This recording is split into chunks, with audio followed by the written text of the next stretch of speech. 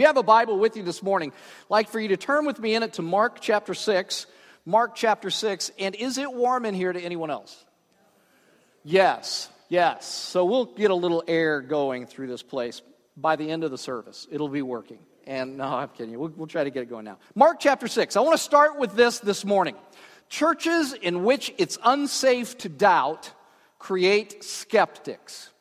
Churches in which it is unsafe to doubt create skeptics. I have seen this over and over and over throughout the years of my ministry. Young men and women who grew up in churches in which it was unsafe to doubt, unsafe to ask questions about their faith, unsafe to say, I don't know if I believe that. I'm wondering if that's true. Later in life, these people, these men and women, often come to believe that if Christianity wasn't stout enough to sustain their doubt, it must not be true.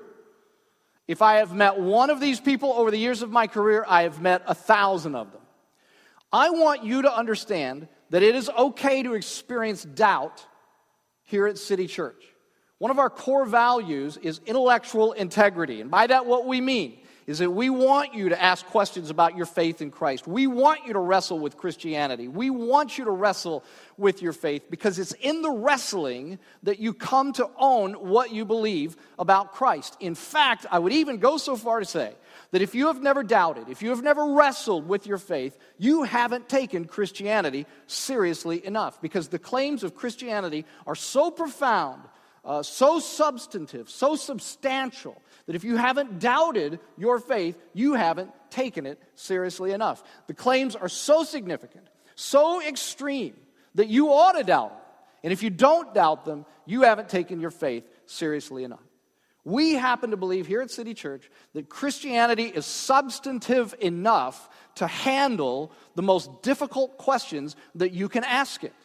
And so, in fact, as we continue the series that we have been in on the Gospel of Mark, from the first half of the book of Mark, I want to show you how to handle your doubts.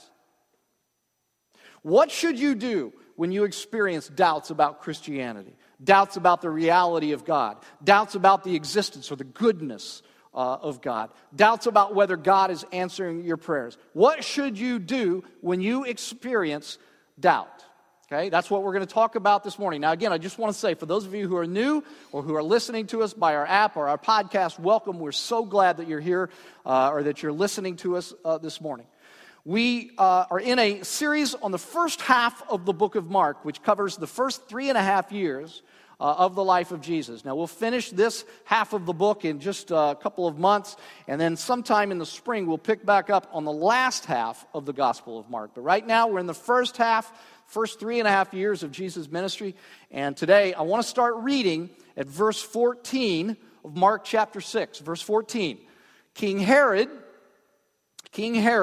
heard about this. What is this? Well, we just left last week a passage in which the disciples had gone out under Jesus' authority. They had healed sick people. They had cast out demons, all sorts of things. And so when King Herod hears about all of this, it says, King Herod heard about this, for Jesus' name had become well known. Now, I just want to say something very quickly, just to interrupt as we go through the flow of this. Let's just register how ominous this piece of news is. Jesus' popularity has spread even to the political ruler over Israel. And in case you didn't know it, kings don't like to hear about other kings who are invading their kingdom. And you'll see, in fact, how ruthless Herod can be as we read on. Some were saying, they were saying this about Jesus, John the Baptist has been raised from the dead, and that is why miraculous powers are at work in him. Others said he's Elijah, and still others claimed he's a prophet, like one of the prophets of long ago. But when Herod heard this, he said, John, the man I beheaded, has been raised from the dead. Now, if you've been with us from the outset of this series, you may remember that we met John in chapter 1. He was Jesus' cousin. He was a prophet who was to prepare the way for Jesus' ministry. In that, he began to call the people of Israel to repentance from their sins. Now, verse 17 begins the account. It kind of gives us backstory now about how John died, okay?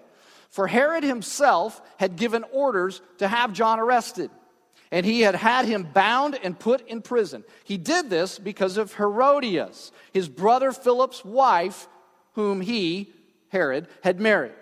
For John had been saying to Herod, "It is not lawful for you to have your brother's wife." So Herodias nursed a grudge against John, and she wanted to kill him, but she was not able to, because Herod feared John and protected him, knowing him to be a righteous and holy man. When Herod heard John, he was greatly puzzled, yet he liked to listen to him. Finally, the opportune time came. On his birthday, Herod gave a banquet for his high officials and military commanders and the leading men of Galilee. And when the daughter of Herodias came in and danced, she pleased Herod and his dinner guests. The king said to the girl, Ask me for anything you want, and I'll give it to you. And he promised her with an oath, "Whatever you ask, I will give you, up to half my kingdom." She went out and said to her mother, "What shall I ask for?" And her mother said, she's a real sweet lady. She asks, "The head of John the Baptist," she answered. At once, the girl hurried into the king with the request, "I want you to give me right now the head of John the Baptist on a platter." The king was greatly distressed, but because of his oaths and his dinner guests, he did not want to refuse her. So he immediately sent an executioner with orders to bring John's head. The man went, beheaded John in the prison, and brought back his head on a platter. He presented it to the girl, and she gave it to her mother. And on hearing of this, John's disciples came and took his body and laid it in a tomb. And the apostles gathered around Jesus and reported to him all that they had done and taught. It's a gruesome story, isn't it? I mean, it is gruesome and it's tragic. There's some irony intended in this passage. When Mark starts verse 14 by calling Herod King Herod, here's the thing. Herod wasn't a king. He liked to be called a king, but he wasn't a king. The Herodian dynasty were colonial rulers over Judea and Galilee under imperial Rome. So because of the massive size of the Roman Empire, Caesar Augustus had rulers throughout the empire who were to represent him and his rule. And one of the things that the colonial rulers were not supposed to do was to unnecessarily offend the cultural and moral sensibilities of the people they ruled. But Herod did this. He offended people all the time. Case in point, here in this passage, this Herod, who by the way was named Antipas, this particular Herod named Antipas married the woman in this passage, Herodias. But you can probably guess when you see her name that she was related to him. She was actually both his niece, which made their relationship incestuous, but she was also the ex-wife of his brother Philip. Now, both of these facts, the fact that he took her as his wife, infuriated the Jews. But the only Jewish person who was willing to speak out about it was John the Baptist. And so Herod, on orders from Herodias, had John the Baptist thrown in jail because she insisted upon it. Okay. Now, here's something that it might interest you to know. It doesn't tell us this in this passage, but it does tell us this in the Gospel of Luke about this particular incident. It might interest you to know that during this time that John the Baptist is in jail, we know this from the Gospel writer Luke, that John sends a couple of his disciples to Jesus, and he says this. It's found in Luke 7:19. It says, "Are you the one who is to come? Or should we expect someone else?" Now, what's the point? Why is that important for you to know? Because of this. John the Baptist, the prophet, the one who was to prepare the way for Jesus, he was struggling with doubt. He looked at his circumstances. He looked at what Jesus was doing and what Jesus wasn't doing, and he wondered, if he's the Messiah, if he's the king, why hasn't he gotten me out of jail? Even John the Baptist doubted Jesus. Back to the story, Herodias gets Herod to throw John in prison, but she can't have him executed. Why not? Verse 20, I want you to look at something in verse 20. It says something very interesting. Notice what it says. It says, when Herod heard John, he was greatly puzzled, yet he liked to listen to him. Now, what this means is that while John was in prison, Herod would bring him out and let him preach to him. Now, that's odd. Why in the world would you bring a person out day after day after day and let him preach to you and denounce you the whole time? The reason is that on the one hand, he liked him. There was something about John's message that touched Herod's heart. He was attracted to his message. But on the other hand, he was repulsed. The word puzzled here in this passage is the Greek word aporeo, which means to waver indecisively at a crossroad. In other words, you're standing at a crossroad and you're like, do I go this way or do I go that way? Which is where Herod is. Right? He's at this crossroad, and he is pulled. He's divided. On the one hand, he likes what he hears from John. On the other hand, he is repulsed by John. Perhaps he hears John's message, and he wants to respond, but then he thinks about all the changes that this would mean to his life. All he would have to repent of. All he would have to surrender to the Lord. All he would have to change, even giving up Herodias. And then he finds himself but repulsed by that idea. In a word, what Herod is experiencing here is doubt. Doubt. He wonders, could what John is saying be true? And if it is, would that be a better life than the one I'm living now? But he doubts. He doubts. Now, I want you to think about this. On the one hand, you have John, a believer in Jesus, experiencing doubt. Jesus isn't getting him out of prison, and that confuses him, and it makes him start to doubt. And then on the other hand, you have Herod, not a believer in Jesus, experiencing doubt. And you see, doubt is something that you can actually experience both inside and outside of the Christian faith. I want you to write this down. Doubt about Christianity is a reality of life both inside and outside of Christianity. Say it again. Doubt about Christianity is a reality of life both inside and outside of Christianity. There's nothing wrong with doubt. In fact, doubt is good. Doubt is healthy. Doubt is normal. I have doubted. John doubted. Many great people in the Bible doubted. Don't be afraid to doubt. It's okay to doubt Christianity. It's okay to doubt God. It's okay to doubt what you believe. That's okay. It's a good thing. It's a healthy thing. Okay, fine, you say. But what should I do with the doubt that I have? Well, I want to show you 3 things from this passage about what you should do with your doubt when you experience doubt of any kind, as it relates to Christianity, as it relates to God, as it relates to your faith or the practice of your faith. Here's what you should do. First of all, I want you to do this. I want you to think of your doubt as a terrific window of opportunity. Think of it as a terrific window of opportunity. Now, what do I mean by that? What do I mean by a terrific window of opportunity? Understand that the Herods, all of the Herods, throughout the generations, these were miserable men, all of them, because they were power hungry. If you're power hungry and you are quite literally stabbing people in the back to protect your power and to get power, you tend to be a very lonely person. And I think that the whole point of this passage is to show us that it was Herod's doubts, his doubts about whether his approach to life was the best way to live, his doubts about whether power was a worthy God to live for, wondering if perhaps John did have a better God to live for. I think the whole point of this passage is to show us that those doubts gave him an opportunity to change his life, a terrific opportunity to change his life. It was his doubts that gave him that opportunity. Now, here's the thing. If you grew up in a church, or if you grew up in a religious background that didn't understand the gospel very well, or didn't preach the gospel at all, you likely are very surprised this morning to hear me say that you should think of doubt in a positive way. Because where you came from, questions and expressions of doubt were squelched. Why? Why were they squelched? Why does that happen?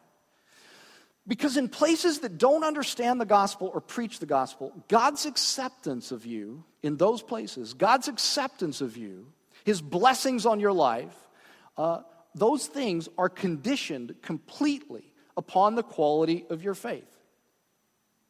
And so you have to understand that in those churches, in those religious backgrounds, in order for you to stay on God's good side, you have to have psychological certainty about everything.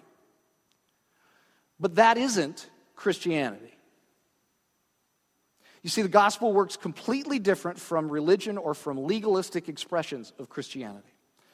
In the gospel, God's salvation, his blessings, his acceptance are all conditioned only upon the one in whom you believe. Okay? Not your obedience, not the quality of your faith, only upon the one in whom you believe, Jesus. It's not how great your faith is. It's not how much you obey.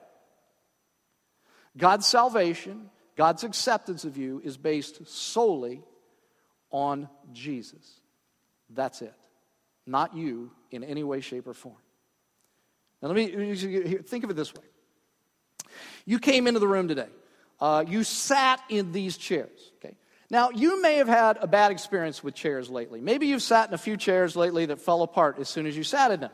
And so you were a little scared. Maybe you were really scared to sit in these chairs. You thought, I don't want to make a fool out of myself. I don't want to sit in this chair and have it fall apart again. But you thought to yourself, well, you know what? Sitting is better than standing through this whole service. So you took a chance and sat down. But you did so with a great deal of fear and doubt. Let's say you had 25% faith in these chairs and 75% doubt about whether they would hold you up. When you sat down in your chair, were you saved 25% from falling on the floor? Can you guys answer? Were you saved 25% from falling on the floor?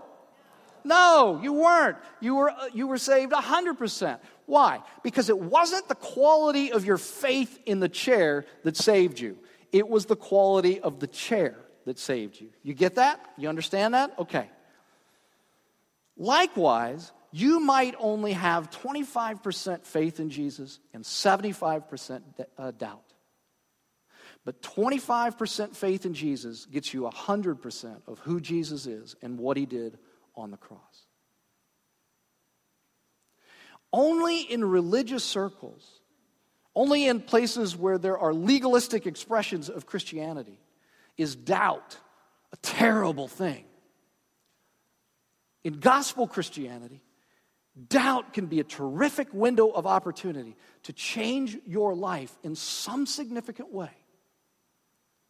And so as you encounter doubt in your own experience, in your own understanding of Christianity, look at it as a tremendous, terrific window of opportunity to change your life in some way.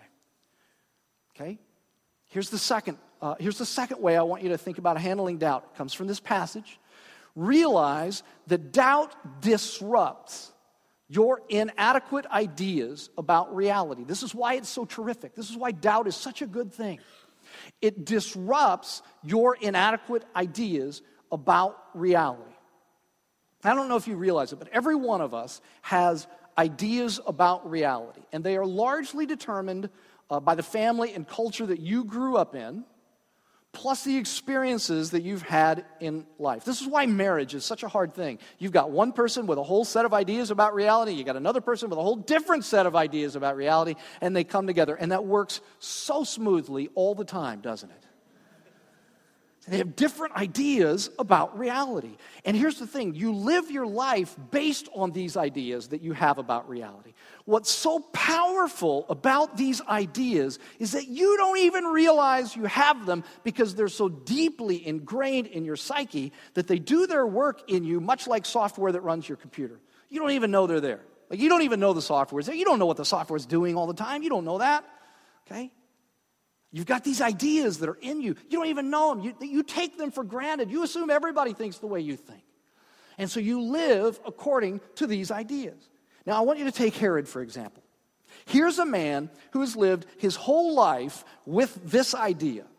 Power equals value and significance. That's the idea that controls Herod's life. He believes this so deeply, and he's been believing this for so long, he doesn't even realize that this has become the central organizing principle of his life. That everything he does is all about getting and containing or keeping power.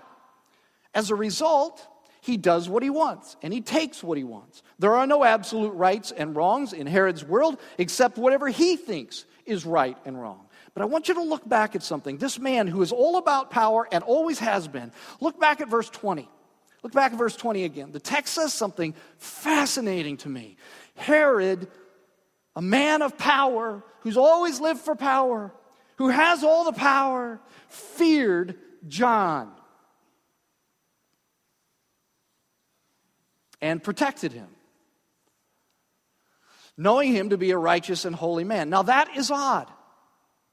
How do you explain that? Here's a man who's got all the power in Israel, all the power of Caesar Augustus, all the power of the Roman Empire behind him, and he's afraid of a man in chains. How do you explain this? John has caused Herod to doubt. And suddenly, Herod's ideas about reality are disrupted. He sees this man who, by all earthly standards, is weak, and yet somehow he's more powerful than Herod. He sees John's integrity. He sees his courage. He's the only man in the kingdom who would tell Herod the truth, and it threw Herod into doubt. And he wonders, could what this man is saying, could it be true?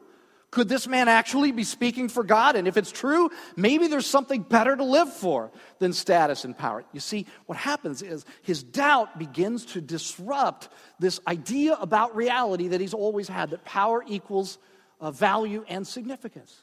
His doubt begins to cause that. John is a disruptive force in Herod's life that makes him examine his ideas about reality. He's like, maybe my ideas about reality are all wrong. In fact, it's probably the first time that he really even thinks about this idea that power equals value and significance. Because of John, John's caused him this kind of doubt. And doubt always does that to you.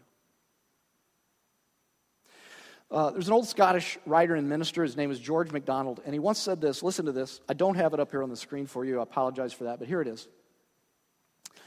Everything difficult that comes into your life indicates something more than your theory of life embraces. Let me say this again. Everything difficult that comes into your life indicates something more than your theory of life embraces. Now, what he means is that when you get into difficulty of some kind, whenever you get into struggling, whenever you get into doubt, you have to begin to examine your ideas about reality. And you begin to see that your ideas about reality are inadequate. John in prison. You can imagine John in prison. He's thinking, I've been preparing the way for this guy. If he's the Messiah, he'll get me out of prison. He's the most powerful guy in the world. He'll get me out of prison, of course, right? That makes sense that John would be thinking that. But Jesus doesn't do it. And John suddenly has to begin to think about his ideas of the Messiah in new ways.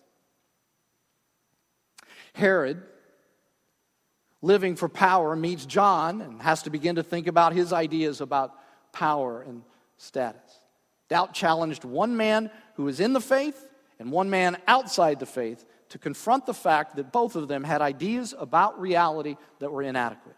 And you see, here's what I want you to get, is that your doubts can do the same for you. Without doubt, you would never even examine your own inadequate ideas about reality. Doubt can cause you to think, well, maybe my ideas of reality is wrong. For instance, let me give you a couple of for instances here. Perhaps all of your life you have been taught that if you obey God, He is obligated to come through for you in tough situations. Right? Like you come from a religious background, and religious people believe that. They're like, you believe in God, you obey God, and then God will come through for you the way you want Him to come through for you. And if He doesn't come through for you, it's because you weren't obeying enough or you weren't believing enough. That's not Christianity, that's religion. But that's what you were taught growing up, okay? And so you take a stand for something at your work, let's say. And you're sure that because you've obeyed God, that God is going to come through for you, and He's going to honor this stand you have taken. But instead, you got fired.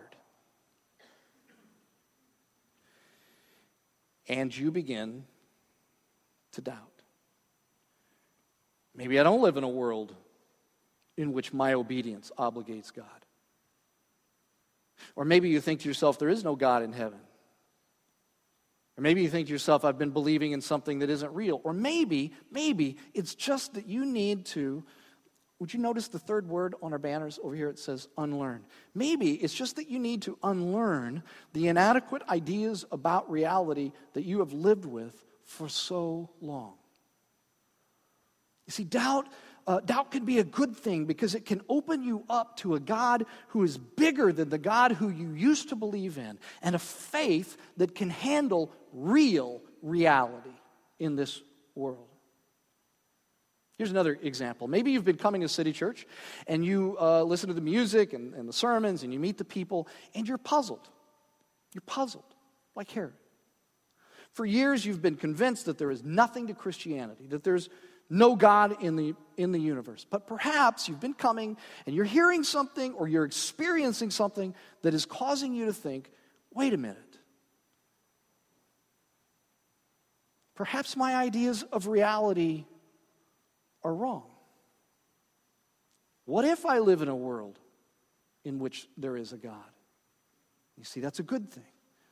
Doubt has disrupted your inadequate views, ideas of reality, and they have opened a window of opportunity for profound change to enlarge your ideas about life and God and the gospel and reality.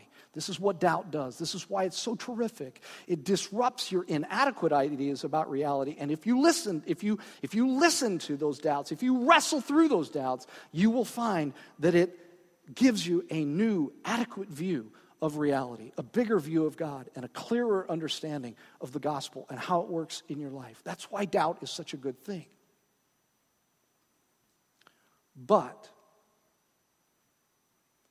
I want you to hear me on something. Every week, I know I do this. Every week I say, well, I have something to say that if you don't remember anything else, remember this. Okay, here it is. Remember this. If you don't remember anything else, remember this. Okay. Realize that windows of opportunity don't stay open forever. So you better act now. I hope you'll write that down somewhere. I hope you'll put that in your phone. I hope you put it, on your iPad. I hope you put it somewhere you see it on a regular basis. Realize windows of opportunity don't stay open forever. So you better act now. And here's what I mean. Verse 21 is deeply ironic. I want you to look at it. Verse 21 says, finally, the opportune time came. Opportune for whom? For Herodias. See, Herodias suddenly saw this banquet that Herod was holding with all these chief muckety-mucks around him. And she said, this is my chance. The terrible irony is that when Herodias' window of opportunity opened, Herod's window of opportunity closed forever. And don't think that that is a coincidence. There are evil powers at work in this world to bring that about. Herod was listening to John. He had a chance to act. He was processing everything that John was saying. But he never made a decision about what John was saying. But on the other hand, when Herodias saw her window of opportunity, she acted decisively. She sends her daughter in to dance for Herod and for his guests. And look, I don't mean to be crass, but to a guy like Herod, there is nothing that will move him out of his headspace like a seductive dance from a beautiful young thing, even if she's related to him. And don't you know that Herodias knew that about Herod? Don't you know that? Not long after John the Baptist was killed, you still see Herod's conscience getting after him. Because when he hears about Jesus, what does he say? He says, well, he's John the Baptist raised from the dead. You see, he's haunted by John. But this haunting, this won't last. Because when we get to the end of the book of Mark, and we get to the end of all the Gospels, you know what happens. Jesus goes before Herod, and all Herod does is mock Jesus. He shows no spiritual interest anymore. He shows no spiritual openness to Jesus. And here's the other thing. Jesus doesn't say a word to Herod either, because he knows that the moment to change Herod's life was gone forever. Now, here's what I want you to consider. I know you because you're just like me. You think you are in complete control over your heart. But I want to tell you that you're not. You do not have the power and the control over your heart that you think you have. If at any time in your life, but certainly if right now, if you're feeling open to something God would like to do in your life and you know you should do it but you're afraid, don't you dare think that the window of opportunity is going to be open forever, because it's not. At some point in the future, like Herod, you will become incapable of responding to this opportunity if you don't act now. Now that's as serious and as straightforward and as grave as I could put it. You don't have control over your heart. And at some point, if you don't respond, it's going to close. Forever. Now, I know, I'm going to close here. I know that some of you, you're sitting here and you're thinking to yourself, okay, yes, I want to respond, but I'm afraid. If I let this doubt enlarge my idea about God and change my views on reality, it's going to force me to do something or to sacrifice something that I'm afraid to do or that I'm afraid to sacrifice. I want to ask you something. Do you understand that you are a slave to that fear right now? You have built your life around something that is enslaving you. Whatever the central thing is in your emotional life, the thing that makes you feel most good about yourself, that is your God. And you are a slave to it. For Herod, it was power. For you, I wonder what it was, what it is. And let me tell you something. As I said, for Herod, it was power. Herodias knew. She knew this. She knew that the central organizing principle, the most valuable thing in his life, the thing that was his God, was power, which is why she was so lethally successful. Even though Herod was starting to listen to John, she knew that what Herod really feared most was the loss of face before the powerful men who were around him. He has built his life on the idea that power equals life, and he was a pawn in her hand. Listen to me now on this. If anything but Jesus Christ is the center of your life, if you have any other source of self-worth and self-esteem than the love of God through Jesus Christ, you are a pawn too. You will be a slave to that for the rest of your life.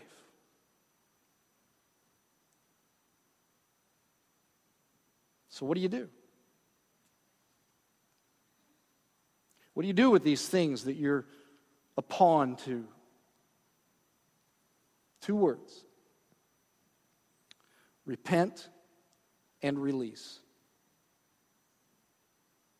Repent and release. Here's a hand sign. Release. Open hands.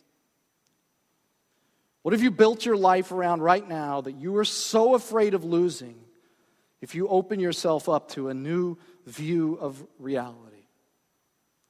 What is it? For some of you, it's a man. If you open yourself up to God, you will have to give up a man in your life. And you're scared to death of that. For some of you, it's a career. You think that if you open yourself up to what God wants to do in your life right now, that you'll have to give up a career. For some of you, it's control over your family. It's like, I want to control everyone in my family. And if I open up myself up to God, if I do that, I'm going to have to release my family to God. I'm going to have to let Him do with them what He wants to do. For some of you, it's a dream that you have in your mind of some kind. Repent and release those things to God. And I want to tell you something. Some of those things He will let die. And it's better that He does. Others will be resurrected and they will burst forth in new life in such a way that you barely even recognize them. But right now, if there's something that you're sensing that God is wanting to do in your life that doubt has created, repent and release.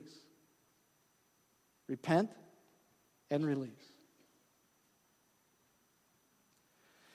I want you to know there was a moment on the cross when even Jesus doubted. The Gospels record that he cried out at one moment on the cross, Eli, Eli, lama sabachthani, which means, my God, why have you forsaken me?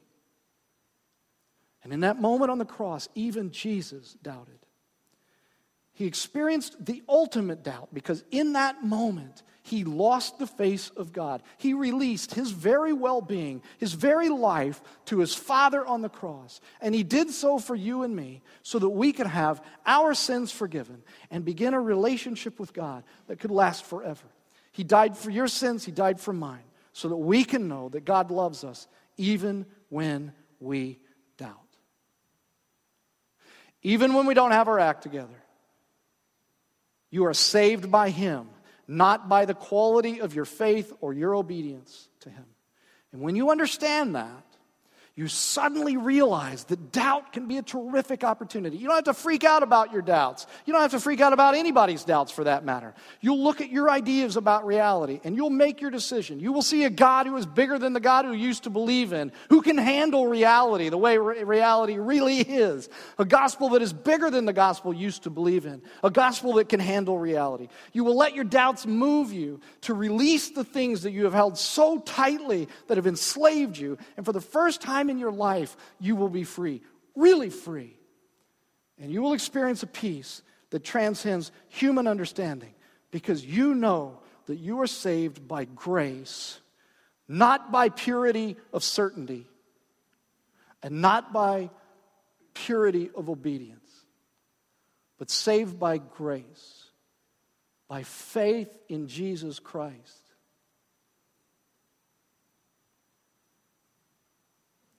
Repent and release. You better act now because this window of opportunity isn't going to be here forever. Would you bow your heads with me? Lord Jesus Christ, I am unable as a pastor, as a communicator, to convey the urgency of this matter, the graveness of this matter to these people. Only you in your Spirit can do that. Lord Jesus Christ, would you convey that matter? If there are people here this morning, Lord, that are doubting in some way, that maybe there are people who have faith in you, and maybe they're going through circumstances that have caused them to doubt their view of reality. Lord, would you give them the courage this morning to examine those ideas, to find them inadequate, and to repent and release of those, and to trust in your goodness and your greatness that can handle all of their reality. Lord, on the other hand, if there are people here this morning who've been listening to this message and perhaps for the first time that they have understood that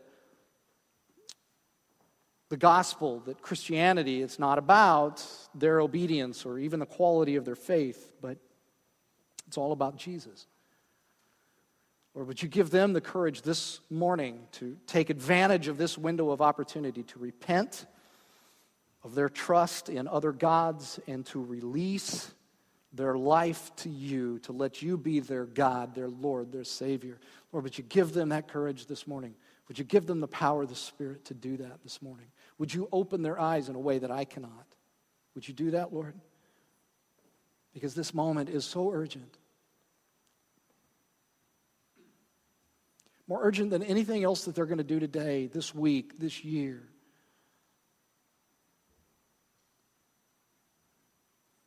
Lord, would you impress that upon our hearts today? We worship you, Lord Jesus Christ. We thank you for your goodness. We thank you that you are big enough to handle reality. And it's in your name, Lord Jesus Christ, that we worship this morning, that we pray, that we listen, that we speak, that we bring our stuff to you. It's in your name that we do that. It's not in our name. It's not in my name. It's not about the quality of my faith or the quality of my obedience. Goodness, if it were, there would be no hope for me. Thank you that it's all about my salvation. My ongoing relationship with you is based upon you, not me. The quality of you and your work on the cross and your life, your death, not mine. Thank you, Lord Jesus. It's in Christ's name that we pray. Amen.